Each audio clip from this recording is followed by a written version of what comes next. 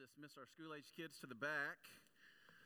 And while they are headed that direction, let me invite the rest of us in here, if you brought a Bible with you, to open it to 1 John chapter 4. 1 John chapter 4 will be our text today. We are in the fourth Sunday of Advent, and next Sunday will be Christmas Day, and we will gather here on Christmas Day to celebrate the very things that we just talked about, that the Lord has come and that the Lord is coming again. So if you don't have plans, or if you do and can alter them, join with us next Sunday. It'll be 30 minutes. You can come in your pajamas if you want to.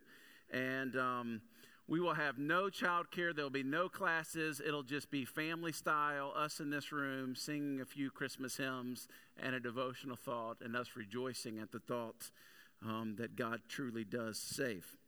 So that's next Sunday. And the night before that will be Christmas Eve. We'll have a Christmas Eve service. I'm sure we'll tell you more about that towards the end. I've been reading a devotional by Sinclair Ferguson called Love Came Down at Christmas. And it's really stirred my heart. He walks through 1 Corinthians 13, the love chapter, about Jesus being the ultimate fulfillment of love, and each one of those, it has really stirred my heart. And that's what we're talking about today, is love. It's one thing to fall in love. It's another thing altogether to fall in love at Christmas. Isn't this where Hallmark movies have made their mark? It is not just about falling in love. It is about falling in love at Christmas, right? And love is pretty great. Our focus today on the fourth Sunday of Advent, to feel love is pretty incredible. To love a friend, to be loved by others, loved by our parents and our siblings, brotherly love, friendship love, erotic love, romantic love. I saw a jewelry commercial the other day that said, "Show someone they're loved this Christmas." I evidently wasn't their target audience. Ashley feels more loved when I vacuum the house than when I give her jewelry. But you get the point. Christmas has a bit of magic, it seems, because Christmas really is all about love. Wars have been stopped on Christmas because of love. Families get back together and try to love each other. Extended families on Christmas. Some famous person this year will be asked what they want for Christmas, and they'll say, "I just want love." 100 million songs were written on love. Half of them by Taylor Swift after a breakup. 80,000 books on the topic of love. We love to talk about love and to think about it and to dream about it. It's where these Hallmark movies have got their strength at Christmas time. My DVR is full of Hallmark movies with these creative names. I read something this week about artificial intelligence, and AI was tasked with creating a 2-page script of its own Hallmark movie. I'll read it for you real quickly. Introduction: small town snow globe refillery. Again, this is a computer writing this. We see a single mother refilling snow globes with Christmas juice. She is a widow. Her husband died in every war. Single mother says, "I refill these globes better than Jesus Claus. Yet because my twins are dad-free. Why? They need a double dad." Businessman enters the shop. He wears clothes that cost money. His hands are briefcases. And he is Hallmark hot. Single mother continues, "Hi, do your snow globes lack Christmas juice? Hurry, Christmas is attack soon." Businessman has flashback to when he was a business boy. A Christmas tree exploded on his family on purpose. He now hates trees and Christmas and explosions. Anyway. The perfect Hallmark movie written by a computer. I love this idea because this idea of love and love at Christmas, and it speaks to something inside of us that makes it so popular. Like, we watch these cheesy movies with this false definition of what real love even is. And it is but a shadow of the greater love that we talk about really at Christmas. Everyone seems to agree that Christmas is about love. And as Christians, we can attest that that much is true. Christmas exists only because of love. But what is love exactly? Can we answer that? 1 Corinthians 13, the famous passage on love. Our students have been learning this on Wednesday nights. The Apostle Paul uses 200 words in answering that question, that love is patient and kind. It doesn't envy or boast. It's not arrogant or rude. And so the description continues. But if you want to describe what love is, you could also do it in one word.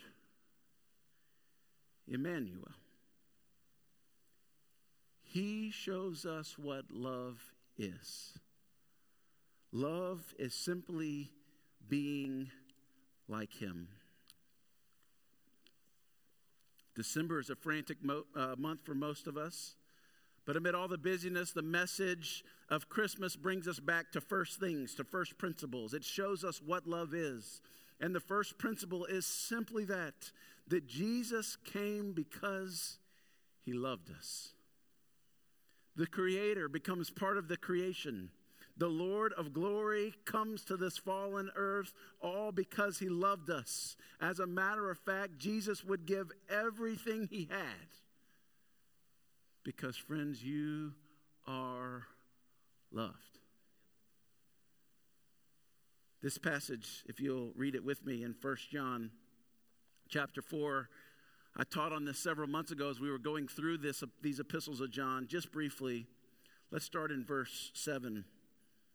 1 John chapter 4, Beloved, let us love one another, for love is from God, and whoever loves has been born of God and knows God. Anyone who does not love does not know God, because God is love. And this is the love of God was made manifest among us. That's Christmas, made manifest. That God sent his only Son into the world so that we might live through him. In this is love, not that we have loved God, but that he loved us and sent his Son to be the propitiation of our sins. Beloved, if God so loved us, we also ought to love one another. No one has ever seen God. If we love one another, then God abides in us, and his love is perfected in us. Pray with me, please. Father, I pray that your word, living and active, would do a work on our hearts and our minds. Lord, that you would expose lies from truth, that you would expose fanciful myth with the true meaning of Christmas today. And Lord, that you would just remind us that you love us. It's in your mighty name that we pray. Amen. This is not necessarily a Christmas classic scripture, but it might be the most beautiful. As John sums up the teaching of Jesus and the meaning of life in one word, love. This one word, love, answers more questions than we can ask of it. What makes a church great? What does the devil hate? What do you look for in a mate? What do you hope for on a date? What does a child await? What drives people to procreate? What is impossible to overrate? Paul would say, and now these three remain: faith, hope, and love, but the greatest of these is love.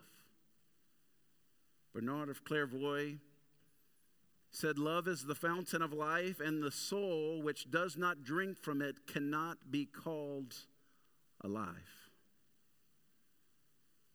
Love is hard to describe, but easy to recognize. It's because love is best seen and understood in action, or love at work. I can tell my wife I love her all the time, but if I do not serve her and care for her and give her my attention and affection, will my words alone just be enough? I doubt it. That's why our text today starts with this idea in verse 7 that God himself is love. Because it says, the end of verse 8, God is love. This is one of the only times where God is identified with one of his attributes. It doesn't say that God is loving, but that God is love. Don't overread that. He's not saying that he's the emotion of love or that love is God's only attribute. What it does tell us is that at the core to God's being in himself, in the Trinity, is the source and definition of all love. And that's John's big idea in this passage. Self-giving, self-sacrificial love.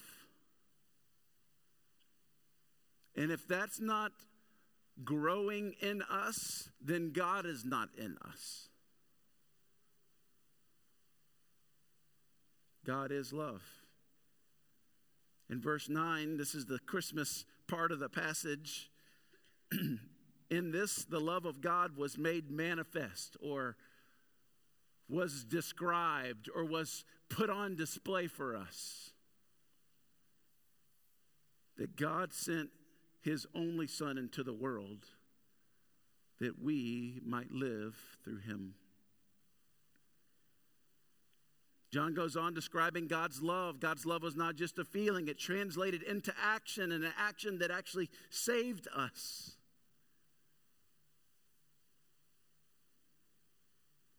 God did the unthinkable. The Creator God, after having been rejected by his creation and one who could have destroyed us and started all over again, chose out of his compassion and his source of love to take on the penalty of our sin and suffer in our place. The scandal of it is just unimaginable. A king dying for unrepentant traitors, a creator for his creation, a betrayed lover offering himself as a sacrifice for the betrayer. Would any of us have done that? He wasn't obligated to do it. He didn't need to do it, but he wanted to do it. He didn't need us, but he wanted us. So this defining characteristic of God is love. And the defining quality of God's love is the grace that he showed us.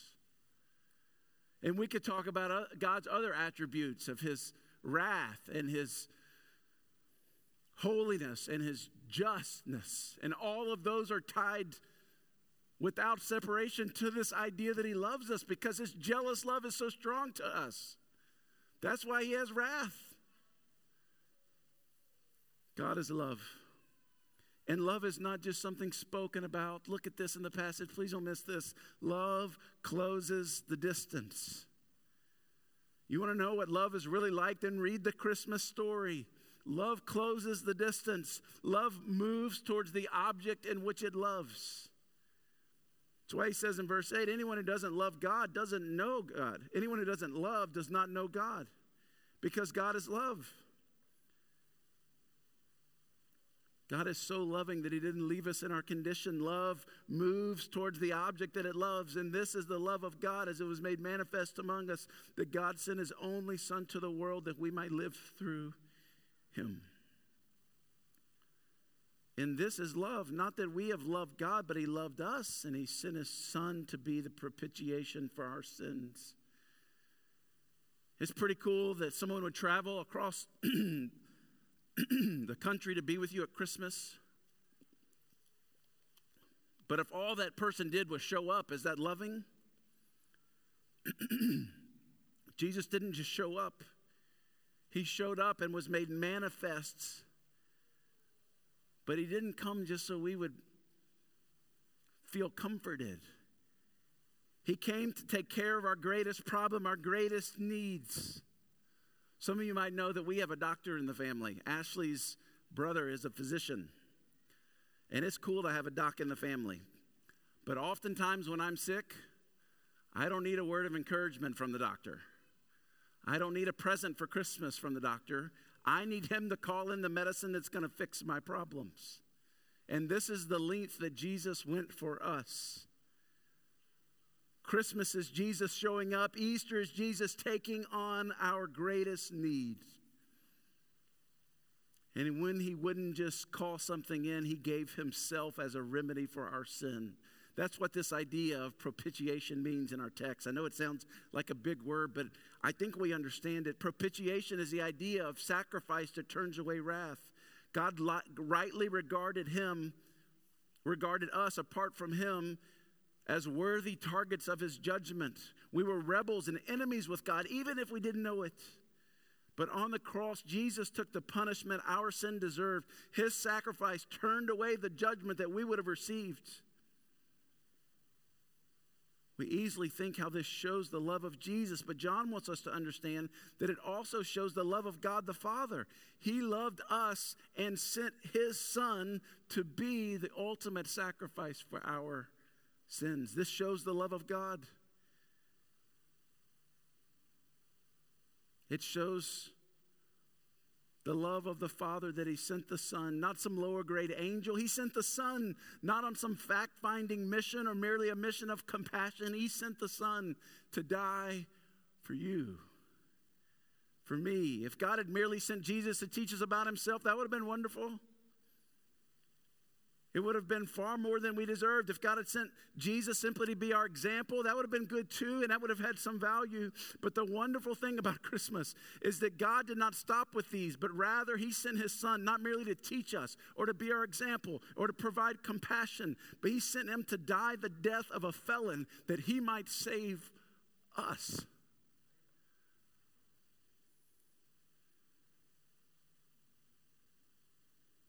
So that we might live through him, the text says. That God sent his only Son into the world in verse 9 so that we might live through him. His heart is not just that we would receive his love or to walk in his love, but his love, as the Gospel of John says, would be a fountain inside of us. His heart is that we may develop this very attribute in our own lives. This is what Jesus said, the defining characteristic of a real follower of Jesus is people who are lost would look at you and say, that must be one of the followers of Jesus. Look at the way that they love. Not that the way that they worship, or not even the way that they preach, or the way that they give, or the way they build buildings, or the way they take care of the poor, or the way they send out missionaries. Look at the way that they love. Church, you know why the church in America is dying? Because we've forgotten this. We've made everything about everything else, and we've forgotten this primary first thing. I talked to a friend this week and said, man, I'm so discouraged that the church is dying everywhere. It's not dying everywhere, friends. The church is growing faster than it's ever grown in China, in Afghanistan, in Iran. I mean, I read a statistic this week, by 2045, there'll be more Christians in China than in the rest of the world. That's mind-blowing. The church is absolutely growing. It's just not growing here. Attendance might be growing, but real disciples of Jesus who love with a self-sacrificing love, it seems like that's so foreign to us. I just don't even know who lives like that. Verse 12 says that God abides in us and his love is perfected in us. What does it look like, friends? And I want you to think of this. What does it look like in your life for the love of God to be perfected? That there's no person you don't love. That there's no enemy that you wouldn't bless. That there's no injury that you wouldn't forgive.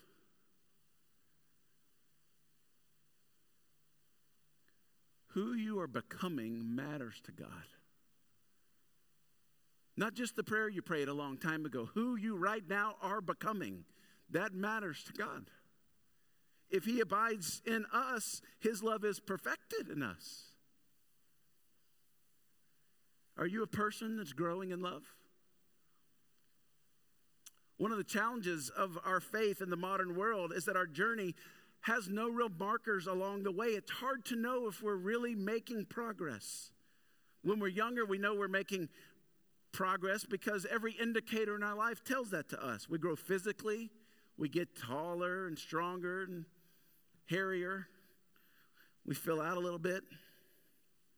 We grow in our school through grades and development and report cards. We grow in college as we pick a major and get really broke.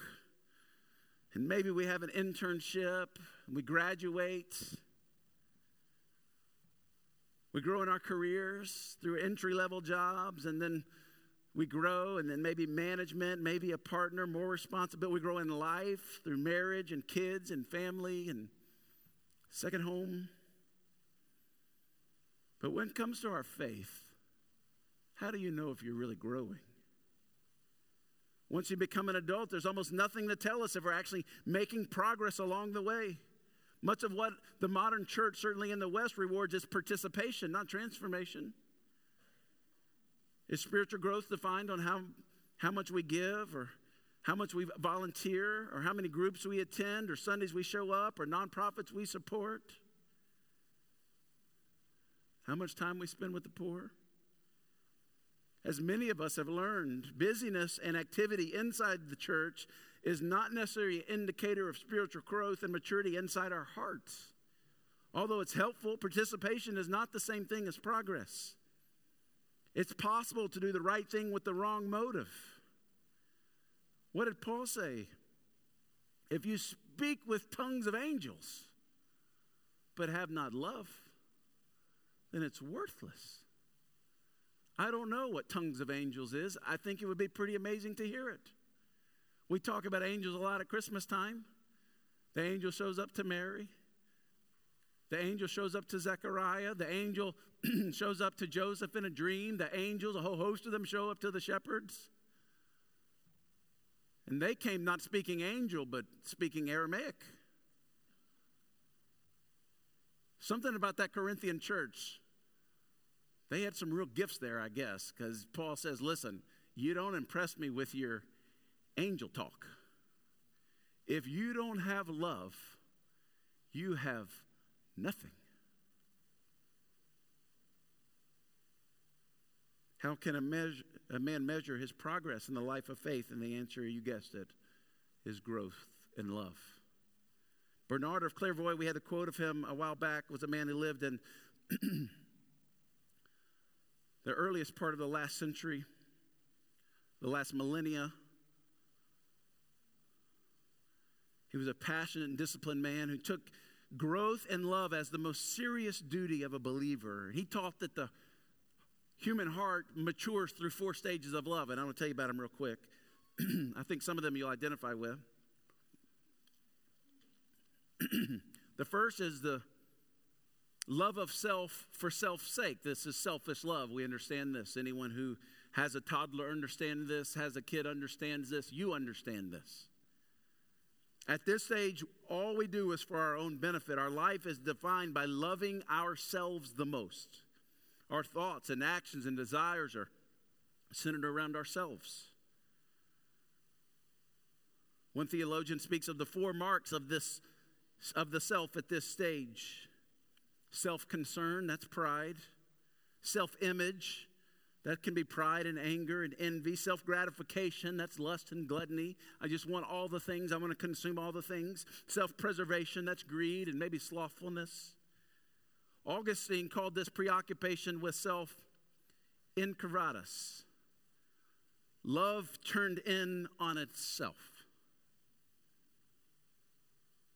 The more I make my life, my well-being, my entitled enlightenment, my success primary, the further I step from reality that God did not create me to love myself for myself's sake. He created us as self-giving and self-donating lovers. That the very love of God inside of us would pour out from us onto everything around us. Those that don't know Jesus don't travel downward, they travel inward, isolating themselves behind their own vanity, their personal rights, their religiosity, their defensiveness. Paul warned that in the end times would be terrible because people would be what? Lovers of themselves. This is the love of self. It's the lowest form of love. The second stage is love of God for the self's sake. This is maybe awakened love or divine love. In this stage of love, we're awakened to God and His goodness towards us. We're aware of the joy of salvation, the mercy and grace. Our life begins to have meaning. We find great purpose and depth in the story of God that we're now a part of. Our sins are forgiven. The weight of our guilt is gone. Our shame is removed. Our faces become joyful and radiant. Our longings are rerouted from the self up to God. God's promises are good and rich and satisfying and kind.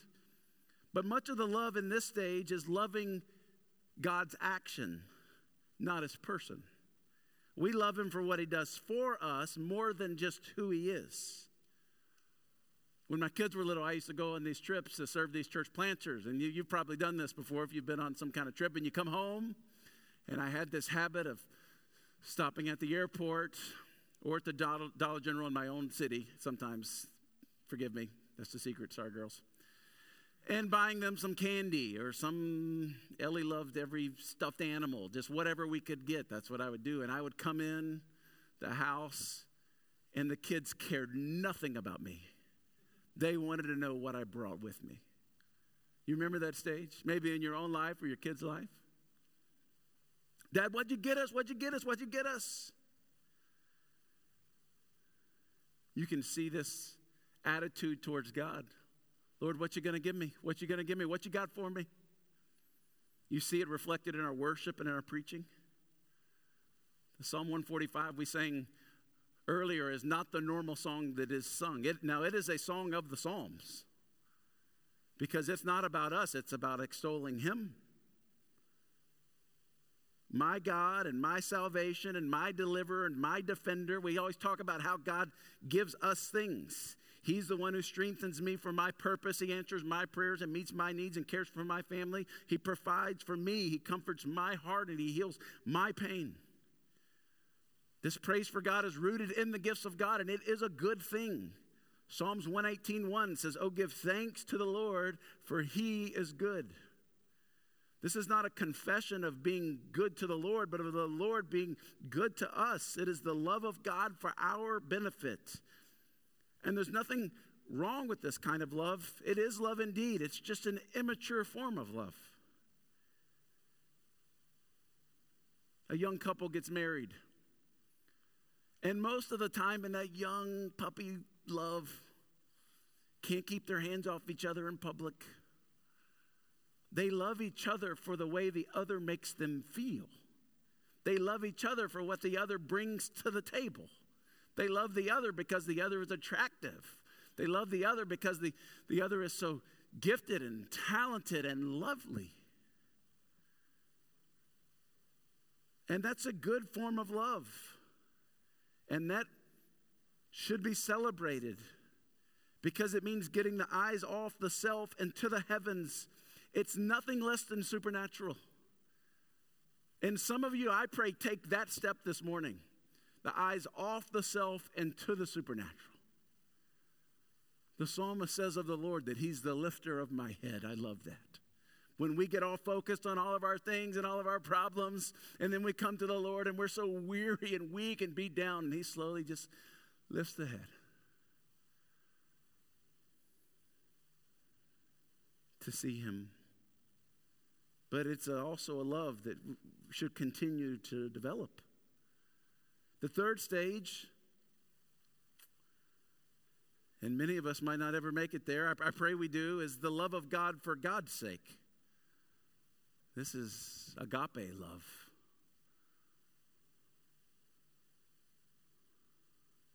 This is seeking the face of God, not just the hand of God.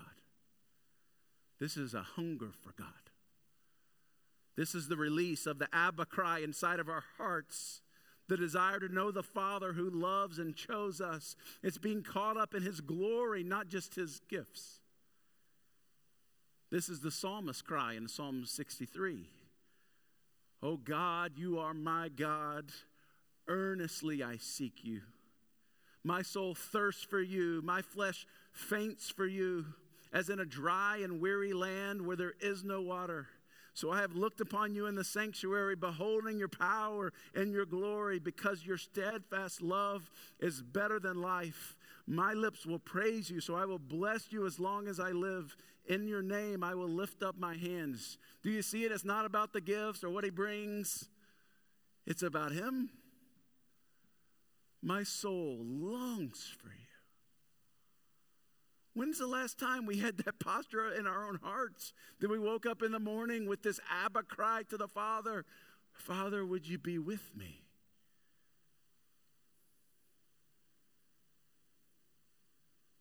In his glory, his beauty, his power, his kindness, his mercy, his love and favor,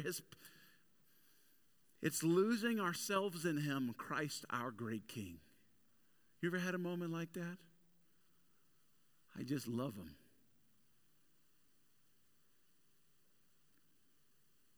Think about that married couple now 50 years into their marriage. She has Alzheimer's. I went to a memory care facility in Dallas a couple weeks ago to help a friend move his mother-in-law in there. Drop off some furniture.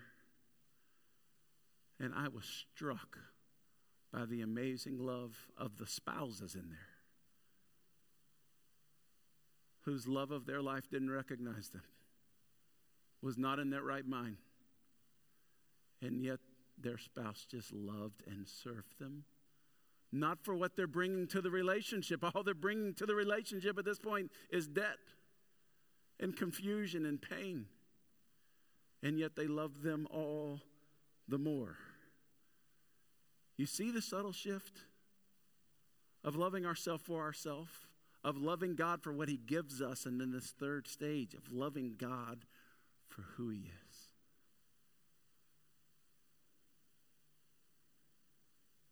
This is real growth in love when we love God, not for what he gives, but for who he is.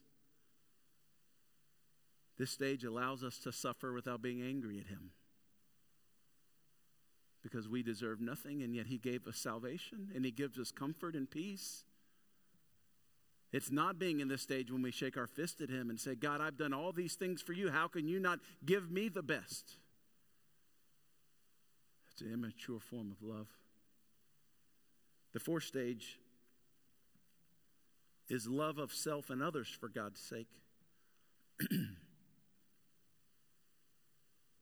This is Jesus' love. Maybe we would say Christmas love. This is the stage of union with God, true godliness, being lost in his love, where we're so caught up in him and we experience a sense of self while sensing Christ being in all and all in all. This is the soul's deepest union with God. This is the fellowship of his sufferings and the power of his resurrection. We talked about it in Philippians a couple weeks ago. This is the confidence in knowing that we are the beloved. He is the source of love and the goal of our heart. This is the consecrated man caught up in a vision of something so far beyond himself, in this mystery, in this wonder. This is the stuff of life. 1 John 4. If anyone acknowledges that Jesus is the Son of God, God lives in them and they in God. And so we know and rely on the love that God has for us because he's love. Whoever lives in love lives in God and God in them. Knowing the love of God, relying on the love of God, living in the love of God, God living in us, which produces a love that pours out onto those around us, those far from God. This is how we bless those that persecute us. This is how we sacrifice in order to love others. When Jesus washed the feet of his disciples and showed them such great love and servanthood to them, we might have expected him to conclude by gesturing to his own feet and say, now that I've shown you, now you wash my feet. But instead, He said, if I then am your Lord and teacher, have washed your feet, what does he say? You ought to wash one another's feet. This is when the love of God, when we find ourselves so wrapped up in the identity in God that we don't have to prove anything to anyone. We don't have to be accepted by anyone. We can love in the most radical way the most difficult people. You know the reason that you have problems loving other people? Because you have not really experienced the love of God to that degree in your own life. This is what Paul tells Timothy. God didn't give you a spirit of fear, but of power and of love and of a sound mind. The way to think rightly. Just think about that, the love. Timothy served some of the most needy people. He served the most difficult people in that culture. They were coming after him. And yet Paul says, it's fine, Timothy. The love of God in you is big enough for you to love them. This is the love of Jesus on the cross. Father, forgive them. It says he could have called down 10,000 angels. And the angels would have saved him, but not us. But he stood there for us. This kind of love will lead to practical action. That's what Spurgeon says. Has anyone offended you? Then seek reconciliation. Oh, but I'm the one of the offended party. Spurgeon says, so was God. And he went straight away and saw reconciliation. Brother and sister, you do the same. Oh, but I've been insulted. Spurgeon says, just so was God.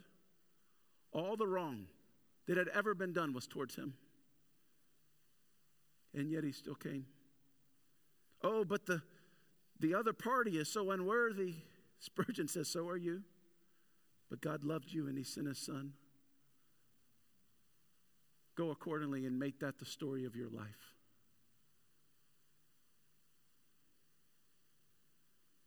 Friends, what does it look like for you to make progress in the way of love this Christmas? Are you growing in love? Growing from a selfish orientation to a loving orientation, moving from loving God for what he does to who he is. Union with him. Living in love. In Ephesians 3, Paul prays that young church would experience this kind of love. I want to read it to you. The band can go ahead and come up. We're almost done. Ephesians chapter 3, I think I have it on the screen. That according to the riches of his glory, that he may grant you to be strengthened with power through his Spirit in your inner being, so that Christ may dwell in your hearts through faith, that you, being rooted and grounded in love,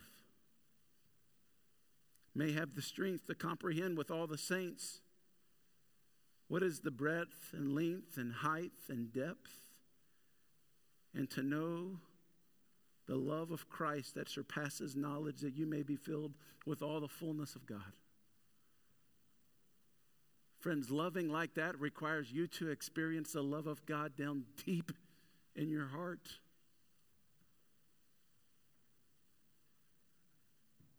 Can I encourage you with a couple things and then we'll respond? Don't settle for life hacks or shortcuts or apathy.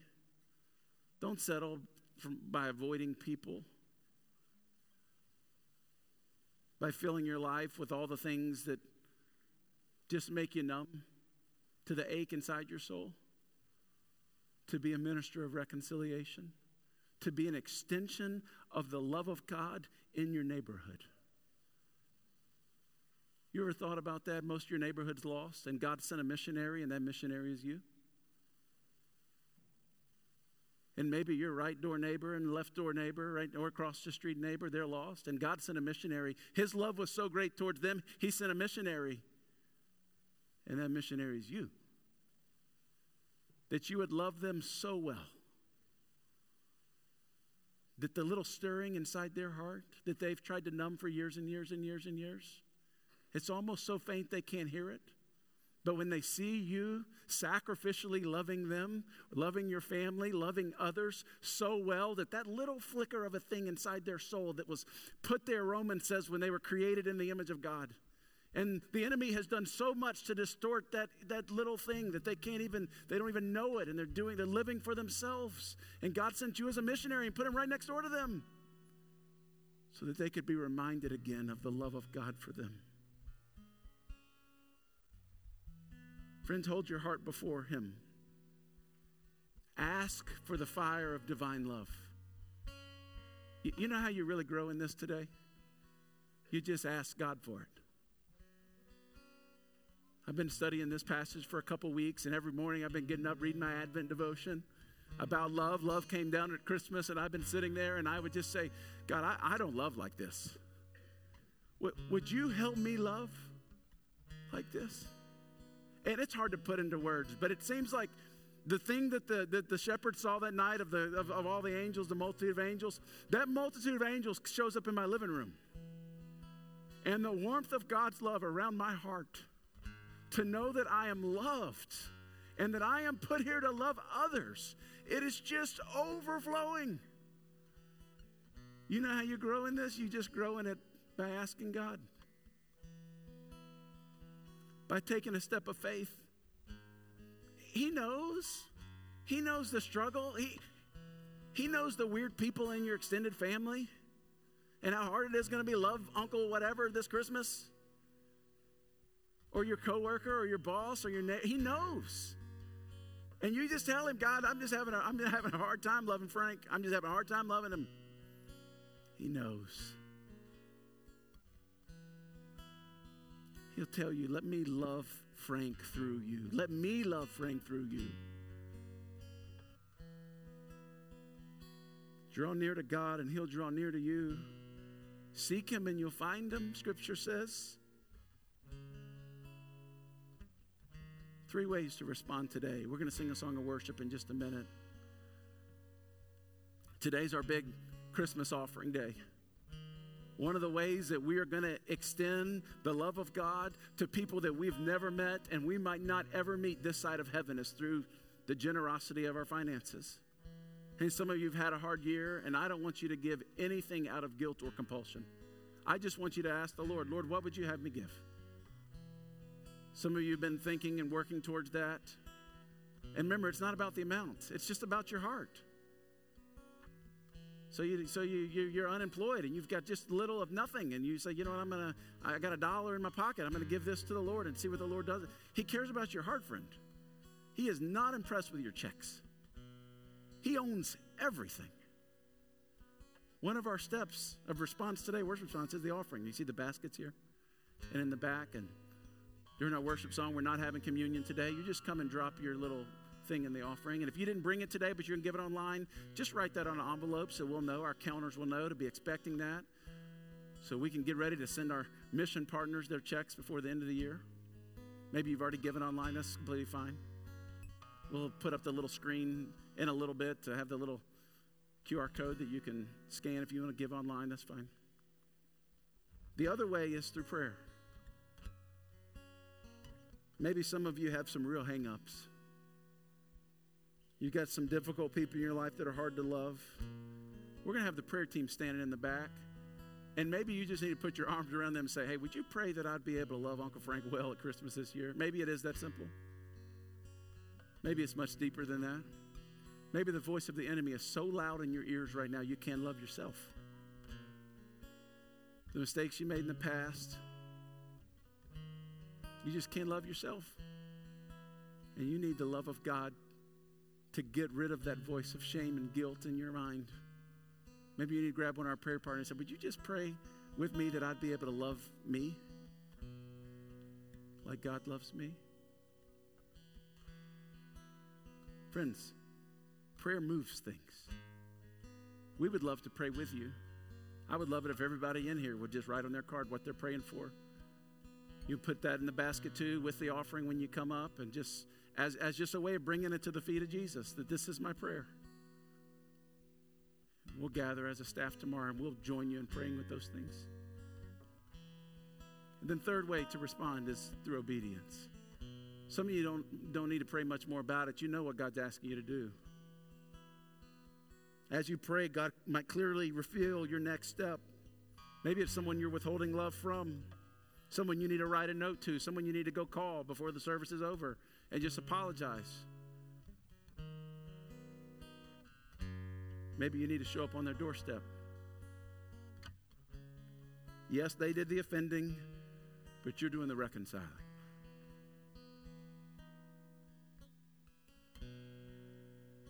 Maybe you just write that down on your little card you got back there. Sometimes it just helps us to write it down. This is my next step. Let me pray for us. You do what the Lord's laid in your heart. God, I thank you for the truth of your word. Lord, how you are working in us, that we would understand the depth and height and width of your love, that we would be filled with the very fullness of your love in us, so that we, like Jesus, could be pushed and pulled and falsely accused, and we could suffer, and we could, at the height of our suffering, hanging on a cross, we could be extending love to other people. Lord, I don't love like that most times. I pray that you would grow that kind of love in me. And this Christmas would just be all the difference as I learn to love like you love. It's in Jesus' name we pray, amen. You just do what the Lord lays on your heart. The prayer team's in the back. If you need to pray with someone, please go pray with them. We'll sing a song of worship in just a moment.